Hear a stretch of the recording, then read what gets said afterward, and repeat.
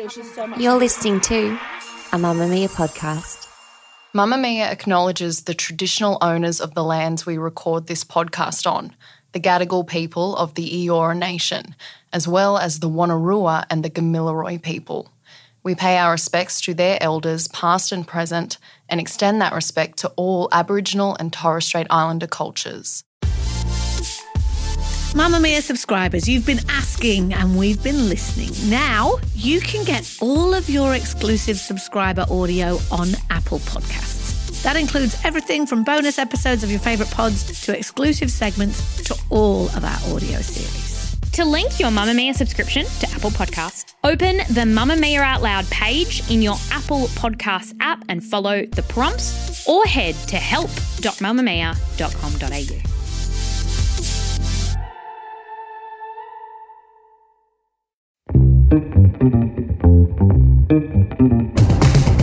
From Mamma Mia, hi, I'm Siobhan Moran-McFarlane and welcome to The Quickie, getting you up to speed daily.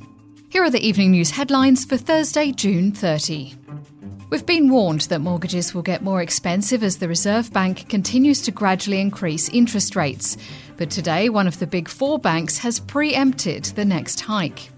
The Commonwealth Bank of Australia has increased its fixed mortgage rates by a huge 1.4%, just days before the next RBA board meeting, when it is expected to increase the cash rate once again. The move has shocked financial experts and is expected to encourage other banks to follow suit. CommBank has cut its lowest variable home loan rate by 0.15 percentage points, down to 2.79%, but only for new customers who have a whopping 30% deposit. Thousands of New South Wales school teachers walked off the job today in a landmark strike over pay and conditions. Many rallied in Sydney's Hyde Park to demonstrate against the government, marking the third day of industrial action by teachers in just 7 months. The New South Wales Teachers Federation has described the government's offer of a 3% pay increase, which was included in last week's state budget, as an insult that is below inflation.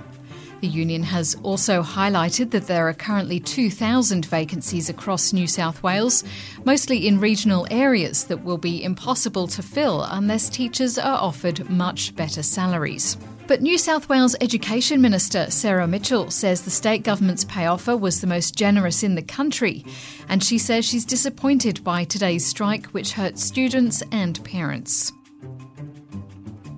Queensland's Premier Anastasia Palaszczuk has faced tough questions following a damning integrity review of the state's public service. The landmark report highlighted a tolerance of bullying and a reluctance to deviate from the perceived official government line.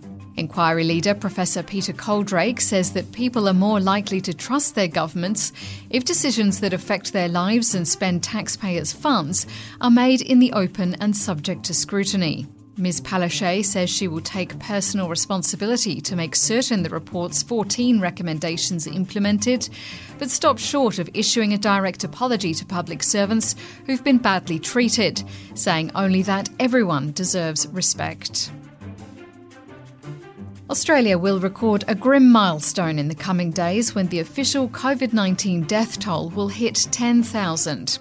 New South Wales, Victoria and Queensland together recorded 50 fatalities and 30,000 new cases in the last 24-hour reporting period alone.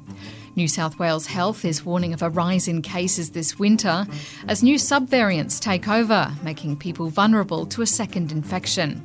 But Australia is one step closer to having COVID-19 vaccinations for children aged 6 months to 5 years, as the Therapeutic Goods Administration granted a provisional determination to Pfizer, which would allow the pharmaceutical giant to apply to extend vaccine use to younger children.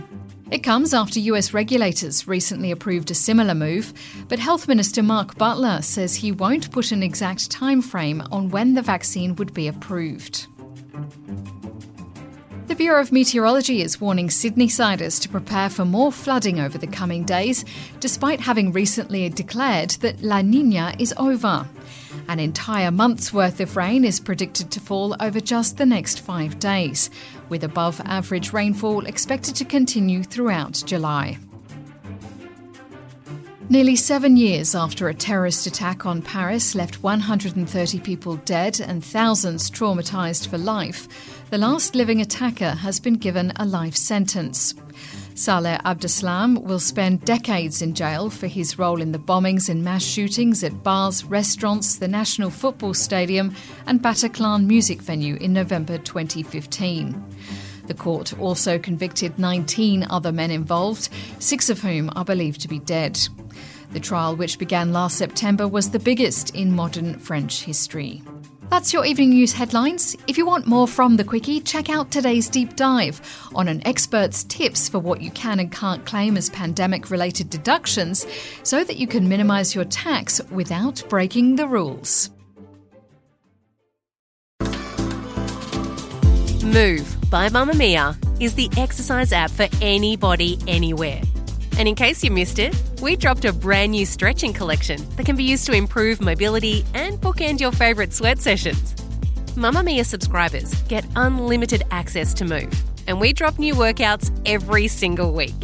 If you're on the hunt for movement that makes you feel good, head to move.mamamia.com.au and use the code MOVE10 to get $10 off a yearly subscription.